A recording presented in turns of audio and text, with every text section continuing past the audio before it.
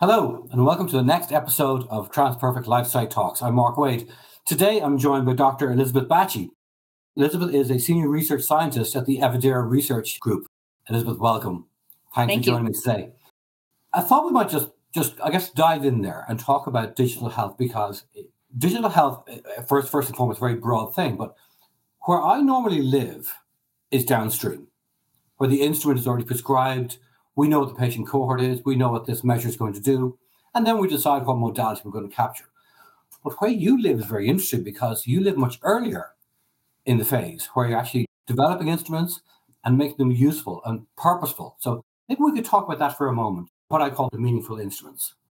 So where I live in our patient-centered research group is typically we work with patient-reported outcomes, developing patient-reported outcomes, and a key facet of that is determining first, what is meaningful, what outcomes are meaningful to patients, and how can we ensure that instruments are fit for purpose? And a lot of these same concepts apply to selecting digital health tools, digital health technologies, and kind of endpoints that come out of digital health tools. And what's always important before you get to the clinical trial setting is determining, is this measure fit for purpose? So does it measure the concept of interest in the context of use that you want to use it, in the patient population you want to use it? And part of what goes into that is determining what's meaningful to patients, like you said.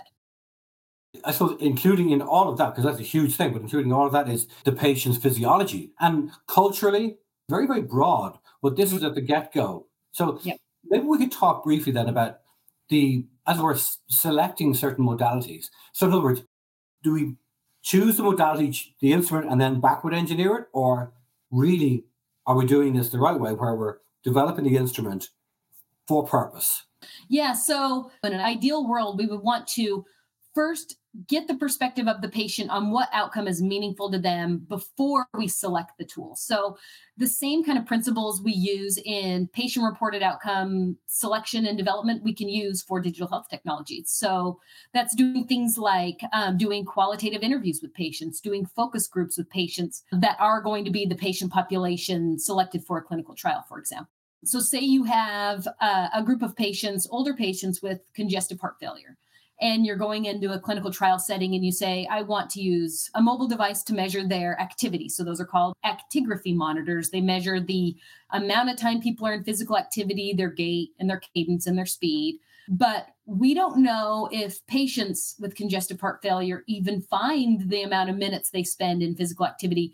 We would want to do interviews with those patients to ask them, if you had a treatment to help you with your congestive heart failure, what would be meaningful for you to change or improve upon? And they could say, oh, I don't care about being able to run or walk up 10 flights of stairs, but instead they say, I want to be able to play with my grandchildren, take care of them. I want to be able to get up, get dressed in the morning. And so maybe using that sort of activity monitor isn't the most appropriate outcome. So yeah, it's just important to think about from the perspective of the patient, what is important to them before going into selecting a device and kind of, like you're saying, back engineer into, finding concepts that are important. That is real quality of life, because a lot of the time, the instruments that we use, yes, we capture the biometric information, we're getting x-rays and pictures and MRIs and all that good stuff and bloods, but this is the experience, and this is true quality of life experience. What might be important to us might not be important to the patient. We use particular instruments in clinical sessions where we're monitoring patients, like in the MS8, what is it, MS18 or MS12 walk, right? Where we're monitoring the patient's speed and their gait and all that good stuff. And we can video that these days, But you were talking about like patients who were like elderly. So let's talk about this dexterity. How do we capture the dexterity? I suppose my question is going to be, how do we capture that electronically?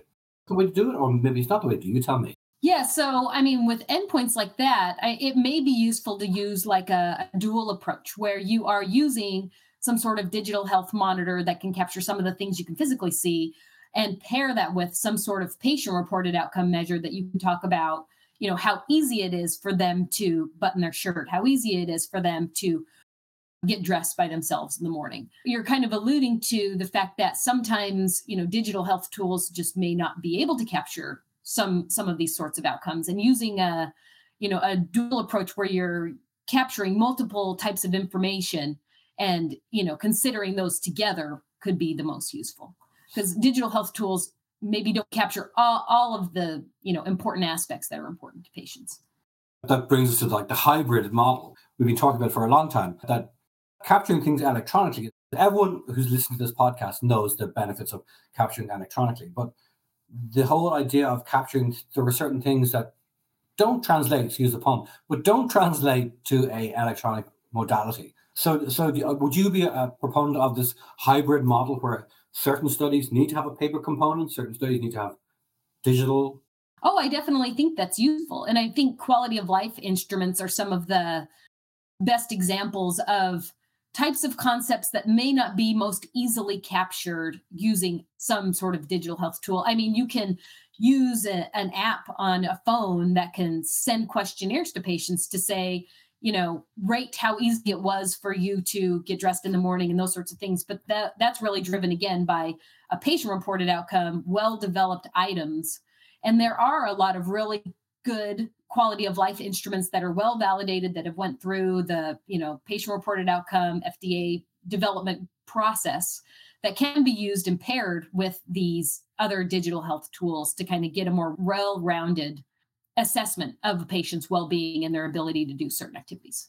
And what about particular conditions where it's a very emotive response? Let me give you an example. So you have a patient who's had some sort of bowel surgery, and they're wearing either a temporary colostomy bag, their Hartmann's, or they've had a full resection and they're wearing a full-time colostomy bag. The stress levels on that patient when they're on the subway or on a bus are enormous. How do we capture that? Again, that could go back to using some sort of patient-reported outcome of stress, anxiety, depression, anything like that. I mean, you could probably pair that with some sort of digital health monitor to get at, maybe heart rate, some other like biosensors that could be used to capture, elevations in physical, reactions of the body. But it may also, that like patients may not notice that that's important to them. So maybe pairing that with some sort of questionnaire about their anxiety or depression levels. Yeah. And if they're exposed to some, say they're in a clinical trial setting and exposed to some, drug, you can measure from the patient's perspective, have those episodes of being anxious and whatnot decreased with exposure to the study drug. I kind of wonder, it's back to what you said at the start, the fit for purpose, meaningful. The meaningful endpoint for that patient might be not about wearing the bag, it's like the bag leaking in a public area or something like that, which is much more emotive. And again, we'd have to, to your point, the preliminary interviews that we do up front will dictate and inform those questions. Yeah, it's always more difficult when you go into those settings, having a device in mind and not quite being able to fit in, an endpoint coming from that device that is meaningful to patients. So if you could start from the beginning with those types of, patient-centered interviews, focus groups to really get at what's important to them, it could make it easier down the line. It does make a lot of sense because, again, it's really normally where I get involved is the instrument's already prescribed. Mm-hmm. The patients are almost enrolled. That we're going to deliver this instrument to those patients. And sometimes that instrument might not be, or might not capture all of the data that we wanted to capture. I'm probably alluding to, you mentioned a number of times, you mentioned fit for purpose. I guess I'm curious around, there's so many instruments out there today that were developed a number of years ago. Is there a need for a more rifled, pinpointed instrument today? Yeah, I mean, there could be some instruments are very general, and sometimes they're not the most responsive to change across time. They don't, because they weren't developed with a specific patient population in mind. They may not be so sensitive to change. And during the instrument development and validation process, that's one thing that we always want to look at is can the instrument detect responsiveness to change over time and even small amounts of change. And doing these types of interviews and other tests, early on can help you understand if in this patient population, if it's the right tool to use or not. And again, because things like actigraphy monitors that measure gait and walking speed and that sort of thing, they can sometimes be a little bit more blunt, maybe aren't as appropriate for certain patient populations, like elderly patients, for example, or or other groups that don't find, the mechanism of action on a drug is more focused on something else that's not quite measured with those sorts of devices. Right.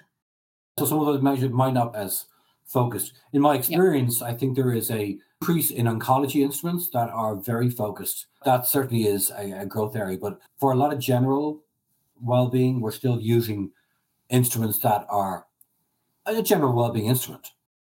I always ask in my last question, and this is going to surprise you. I always say, if you had a magic wand, if I gave you a magic wand and said, what would you do to make the creation to use steps easier at the start, or get people to understand that we need a hybrid model? Yeah, I don't know. I mean, I think just people having more time in the clinical trial preparation process to be able to do these things right. I feel like a lot of, sponsors come in, like you said, with an instrument that they want to use from the get-go, and just not having enough time to start at the beginning and really find outcomes that have that are clearly fit for purpose from the very beginning, so we can really understand that they're targeted to the patient population. A lot of the time with, selection of digital health tools, as well as just patient-reported outcomes and ClinROs, people aren't allowed enough time when developing these clinical trials to be able to start from the beginning. I think that's a great point. It's always about time. We feel that I'm sure you do as well. We feel all the time that things need to be faster. And we've got an FPI date that is right around the corner. Elizabeth, thank you so much. I really appreciate it today. Today I was talking to Dr. Elizabeth Bacci. She's Senior Research Scientist at the Evidera Research Group. I'm Mark Wade. Please join us next time for TransPerfect LifeSci Talks. Thank you. Thank you.